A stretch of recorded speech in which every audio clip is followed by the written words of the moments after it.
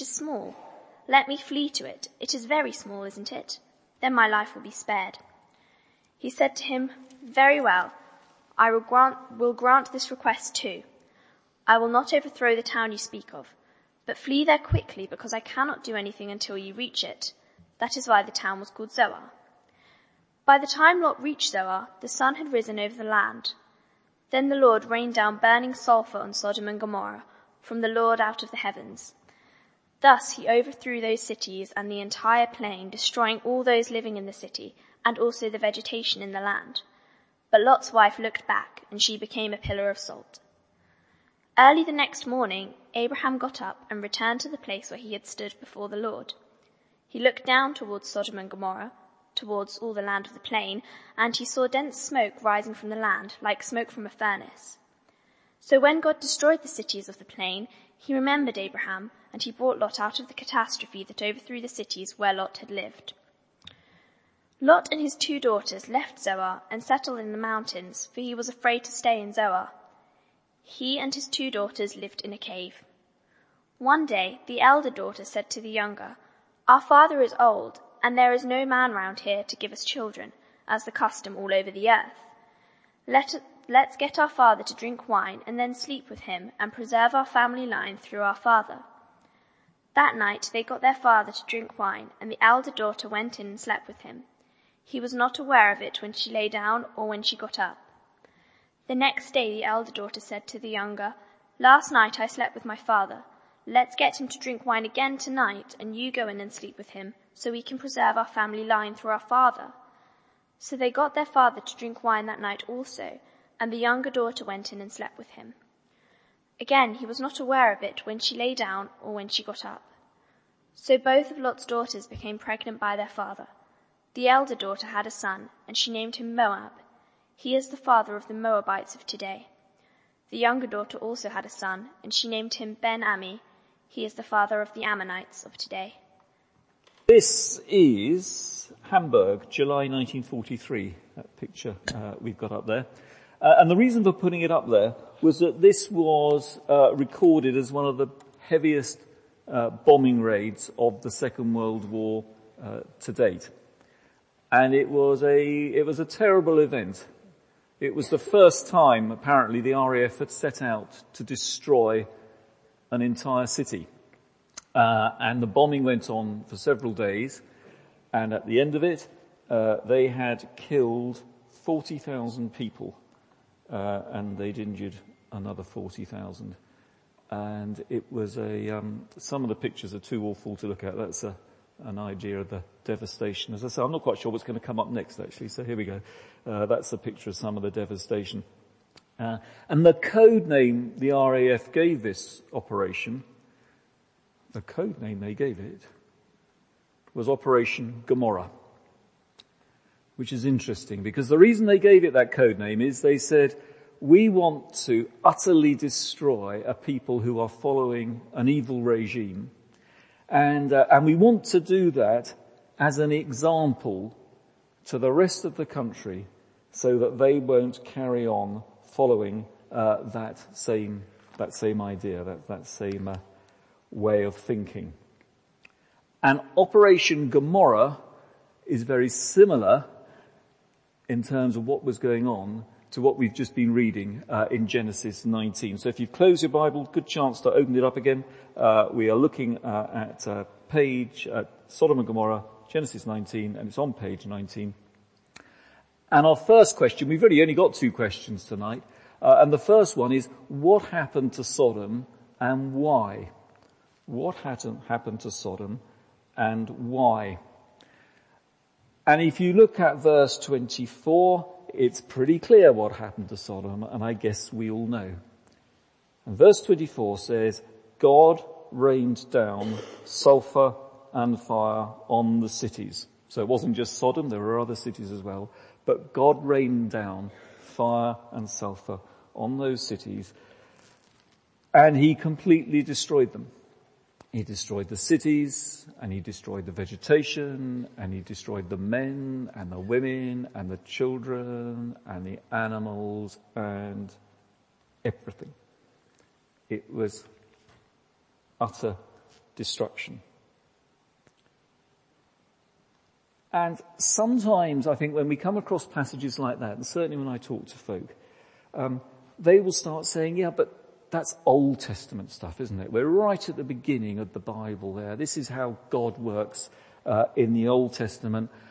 And if you're a Christian, you don't believe that sort of stuff, do you? Surely what we believe in is Jesus and the New Testament. And this picture of God isn't my picture of God at all. And I think you would find that as quite a common view if you talk to folk about this sort of stuff. Can I just say that is a really fundamental misunderstanding about the nature of our God. It's the same God in the Old Testament and the New Testament, and he does not change. Father, Son, and Holy Spirit were all involved there at the destruction of Sodom and Gomorrah. You can't take the Bible. I'll borrow James's. Can I just borrow your Bible for a second? Thank you very much. Imagine you can't take James's Bible, which he doesn't need anymore, and sort of rip it in half like that and say, there you are, James, you can keep the New Testament, but we don't need the Old Testament anymore because it's got this idea of God doing awful things and judging, so we'll get rid of that. I'll get you another one. That isn't the message of the Bible at all. So please don't pigeonhole this passage into some sort of Old Testament area and say, no, we worship Jesus, it's completely different. Because the fact is, things are different. When Jesus walked on this planet, things did change, but God is still a God of judgment. And that is very uncomfortable. I was talking with a group the other day, and they said, I can't accept that God judges. Well, God does judge. That's exactly what you're seeing in Sodom. And you see it right through the Bible. You could pick endless verses. One I jotted down, Romans 14. Everyone, Paul says, will stand before the judgment seat of God. So if you like, the first thing that's happening here is we see God judging. And that is part of God's nature. It's not just Old Testament. That runs right the way through the Bible. So the question then is not so much what is happening here, but perhaps why is it happening? What is it that God is judging? Well, we get the answer actually much later. You get the answer in the book of Peter, 2 Peter 2, where Peter says, God is judging a people who have decided to live without him. In fact, Peter describes them as lawless, and he doesn't mean they didn't have laws and regulations, because Sodom was a trading town. They must have had ways of doing things, but they lived with no regard to God. It was a godless society. And we get another little insight into that in Ezekiel 16:49, if you're jotting down verses. And Ezekiel says that the people of Sodom were arrogant, overfed, and selfish. Probably think of quite a few people you might think like that. Arrogant, overfed, and selfish. From Ezekiel's point of view, and Isaiah says a similar sort of thing, the people of Sodom seemed to worship anything but God. It was a people who decided to live just their own way. They might have been sophisticated, they might have been clever. Sodom actually must have been quite a good place to live. Lot chose to go there. There were people living there in community. But they had no regard, they had no concept of God. Now our God, we know from how he revealed himself through Scripture, our God is a faithful God. He's a God who wants to protect us, he wants to love us. But if we choose to say, well, actually, God, we're not interested in a relationship with you. We're not interested in your love. We're not interested in your protection. Well, then we cut ourselves off from that, don't we? And what you're seeing in Sodom is a picture of what happens when you do that. when you decide to walk away from God's love, when you decide to reject his protection, then inevitably destruction will follow. And again, if you're jotting down verses, lots of verses you could look at. Exodus 25, as the Ten Commandments are given, God says, look, I bless those for many, many generations, but those who reject me, I will reject. And you get that idea of blessing and rejection. So those are the consequences we're seeing out played here in Sodom. Rejection of God is leading to the people's destruction. And of course, right in the middle of this passage we've just read, and it's a difficult passage to read, so well done, Sarah. Verses 4 to 9, we've got this infamous passage of the gang rape and the mob turning up to rape these two messengers who have come to town. But that is never ascribed as the particular reason for Sodom's destruction. That is, if you like, the presenting factor. It's the last straw. In fact, I almost wonder whether it was almost there to bring Lot to his senses. Almost a lot to say, do you realize that you are living in such a godless society, one that has no regard at all to God's laws? So Sodom destroyed, and it's not a graphic picture here, simply because it was wicked, it had no regard to God, and as an example to all of us, that is the fate that comes to everybody who doesn't follow and trust in God.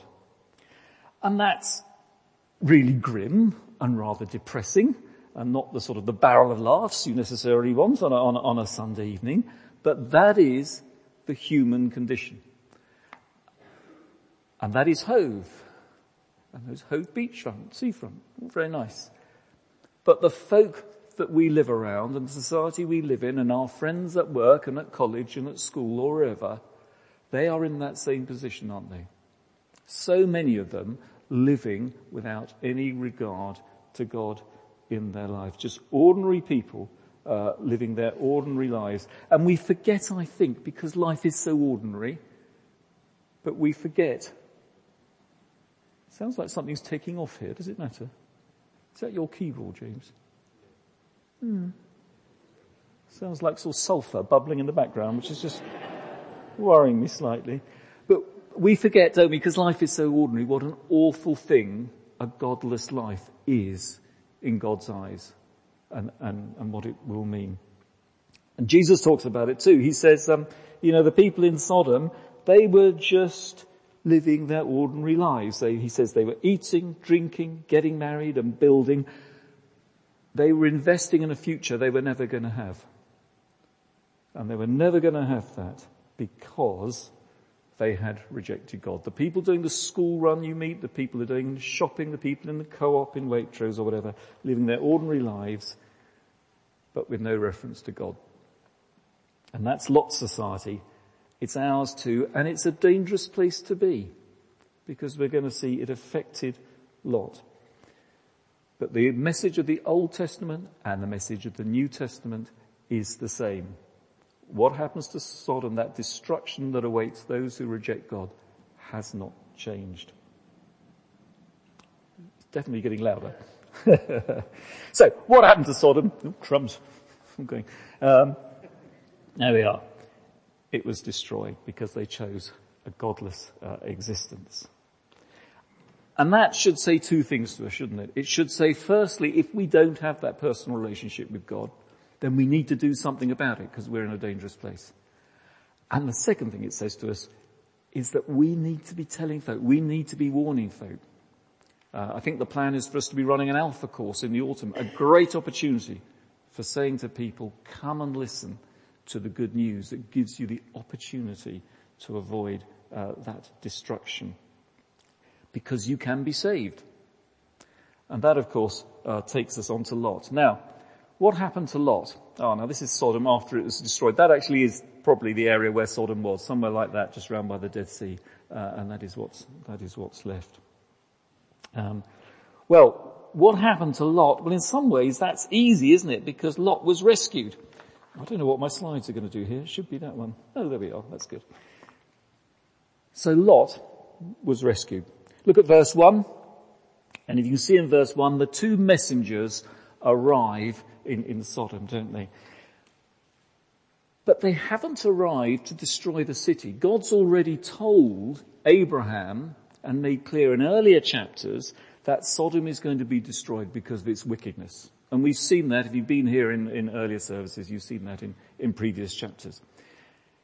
But the other thing in those earlier chapters is we've seen God doing something new. Because God has revealed himself to Abraham, and he's made a promise to Abraham, Genesis 15, that Abraham's descendants will become a mighty nation. And through the course of time and through the course of many generations, that translates into Jesus dying for us, Jesus dying for us on the cross, and us trusting in Jesus and becoming part of God's family, and if you like, one of Abraham's descendants. This whole series of chapters we're looking at is really the start of a whole new route map, a whole new movement of God that will lead us through the Old Testament to Jesus walking this earth and taking the punishment that we deserve, so that we can then trust in him and be saved. And that is God's rescue mission for us today. And here, in this little passage in Genesis, at the beginning of that story, if you like, we have this dramatic illustration of a rescue. And so back to verse 1, you look at these two men and say, really, what they come to Sodom to do is to rescue Lot. Because that's really all they do, isn't it? I mean, as soon as they arrive, they get caught up in this riot, don't they?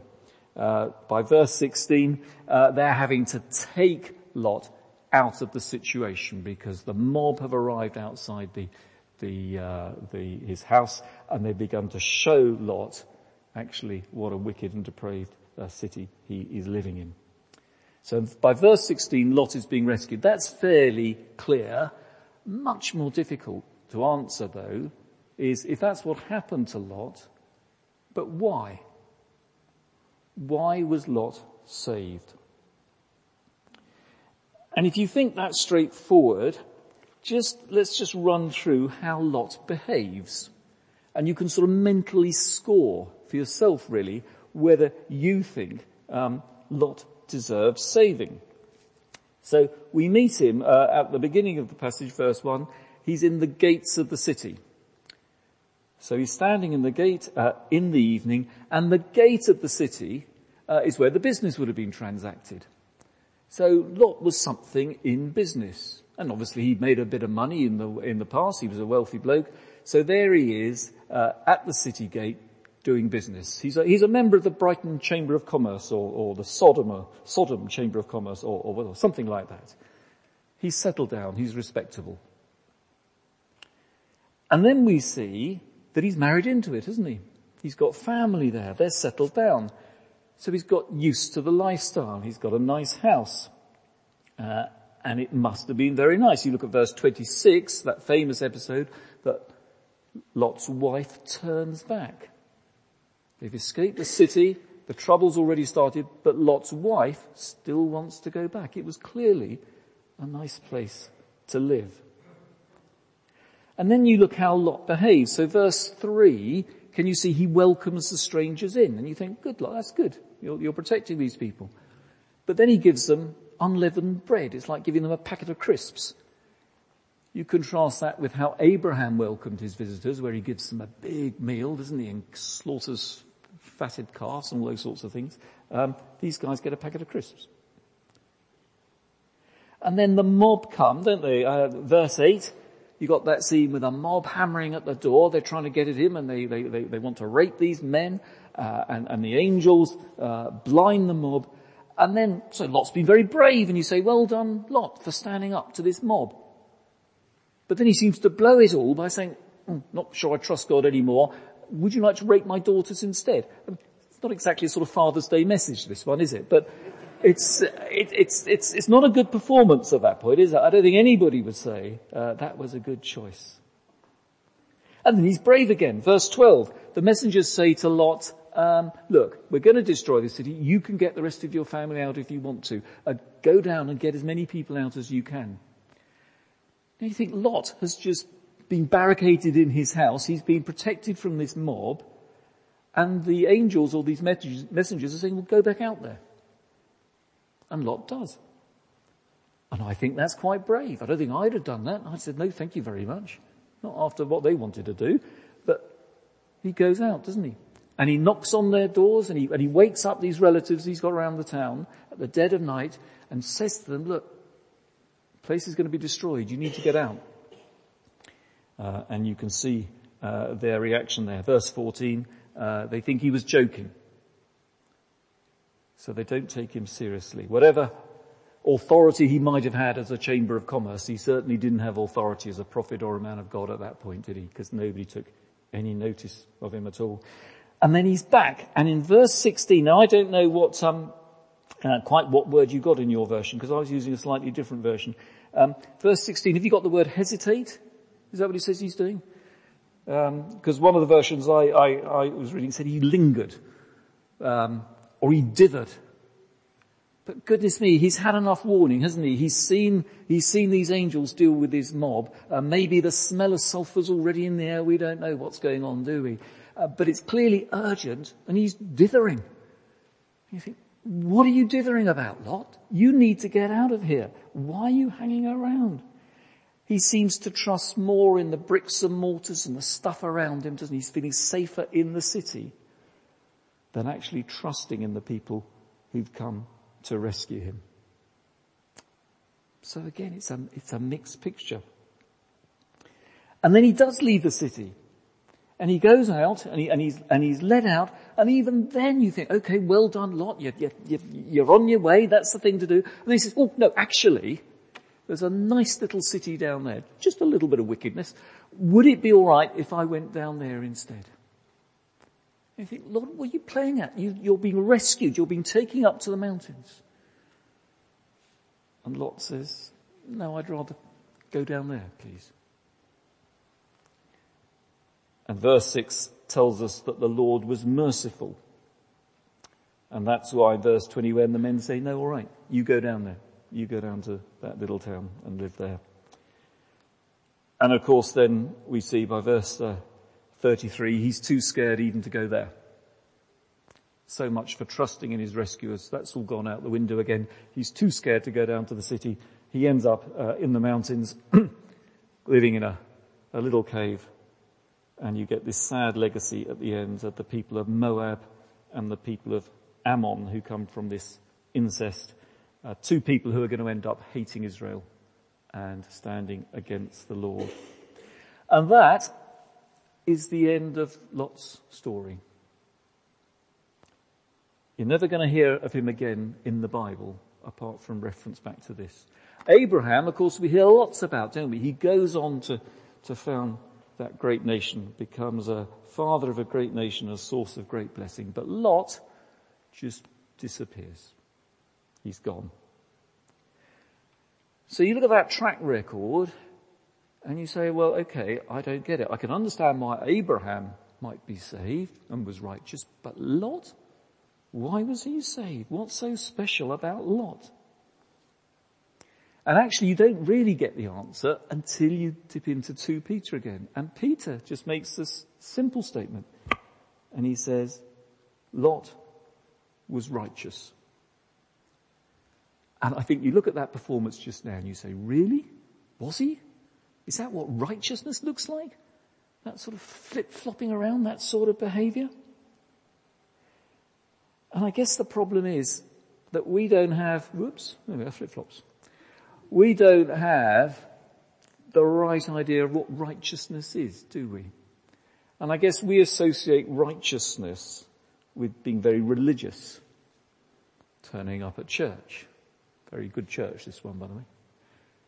I've got a number of friends at work at the moment who they've just come to the end of their fast for Ramadan, haven't they? That feels very, very righteous, fasting all through Ramadan.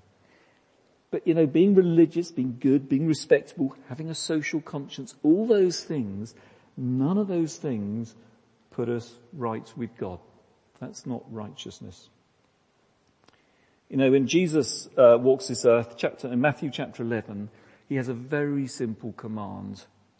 He simply says, come to me. That's all he says.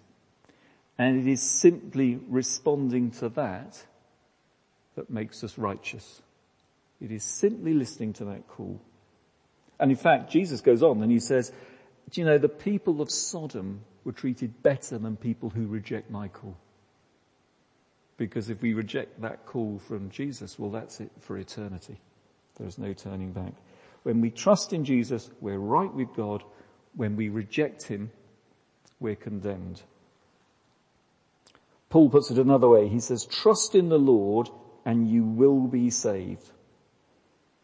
And that's actually what Lot is doing. When those angels stretched out their hands, because they get so fed up with Lot's dithering, they reach out their hands and they grab them. There were two angels, aren't there? So I think they each reach out their hand like that. A couple have got the daughters, one's got Lot and his wife, and they're dragging them out. At the moment that Lot held onto that hand, well, that is, at that point he was righteous. He may have been half-hearted, he may have been muddled, he may have got things terribly wrong, but the key to Lot's rescue is that he was righteous. And I think that's a great picture, because although it's a depressing and it's a miserable story, and you've got this idea of this flip-flopping around, actually it tells us that, you know, sometimes we are going to get it wrong, and we do get it wrong. And you probably look back on the last week and think, actually, I didn't live for the Lord as I should have done. Now, there's nothing good about that. But the great thing is, you never need worry about your salvation. If you're trusting in God, if you've reached out your hand, held the Saviour's hand, then you are safe and you are saved. And that's the great message of Lot's rather miserable performance.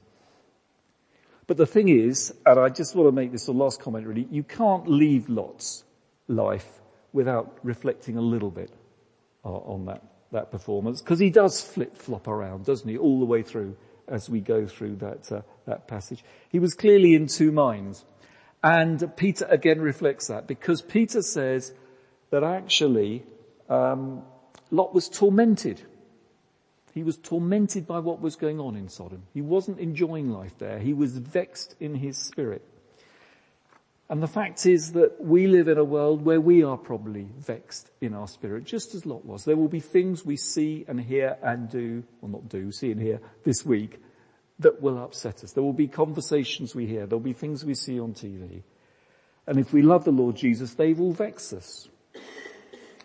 Now Lot's response to all that seems to have been just to go along with it, doesn't it? He seems to have just settled in and let it go past. They say that Abraham is recorded as sticking up altars all over the place. Lot, there's no record of anything like that. He was involved in the business. He was just part of the furniture within Sodom. But we don't need to do that, and we shouldn't do that. We are called to be fruitful. And Jesus says, by your fruit you will be known. And endlessly talks about people who invest in the right things, who look first to the kingdom of God, and then all these things will be added to you. It seems to me that Lot did not look for the kingdom first, and therefore nothing was added to him. Three things that Lot did not have that we have, just as a closing thought really. Three things that Lot could not make use of, but we are hugely privileged to have. And the first thing, of course, is the Bible, what we're studying at the moment. We have the Bible to help us. When we have decisions, when we have to work out which way to behave, when we've got to decide what we're going to be doing, Lot didn't have the scriptures available to him to guide us, but we do. Lot didn't have the Holy Spirit. The Holy Spirit is granted to us after Jesus returns, after Jesus has gone to heaven, hasn't he? But the Spirit is in each one of us to give us the power to make the right decisions, to discern ways to live. Lot didn't have that privilege, which we do. And Lot, probably wrongly, was not living with other believers, was he? And we do. We have our own community around us who can help and encourage. So Lot makes a lot of flip-floppy decisions. He gets it wrong, but he did not have the resources that we have. And we need to make sure we use those, don't we? And help us not live like Lot. Well, there we are. We live in a godless society. There's no doubt about that. And what happened to Sodom will happen to our friends and our neighbours unless they find the Lord Jesus. So what happened to Sodom? It was destroyed for ignoring God, and ignoring God will end in destruction. What happened to Lot? Well, he was saved because he did trust. And what did he leave behind? Well, nothing. And what you leave behind and what I leave behind, well, that's up to us, isn't it? Let me just pray as we finish.